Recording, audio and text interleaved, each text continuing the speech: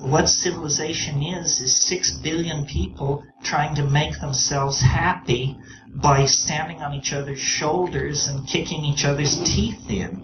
It's not a pleasant situation. And yet, you can stand back and look at this planet and see that we have the money, the power, the medical understanding, the scientific know-how, the love, and the community to produce a kind of human paradise. But we are led by the least among us, the least intelligent, the least noble, the least visionary. We are led by the least among us, and we do not fight back against the dehumanizing values that are handed down as control icons. This is something, I mean, I don't really want to get off on this tear because it's a lecture in itself, but culture is not your friend.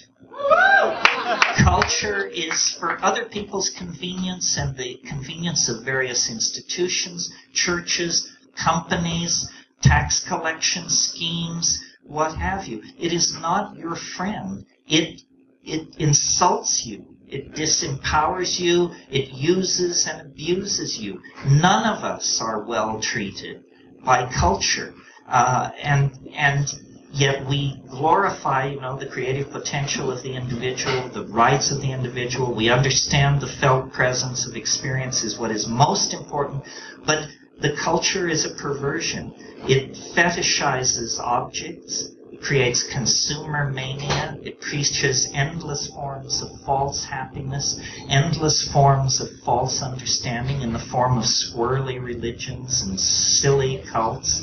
It invites people to diminish themselves and dehumanize themselves by behaving like machines, meme processors of memes passed down from Madison Avenue and Hollywood and what have you.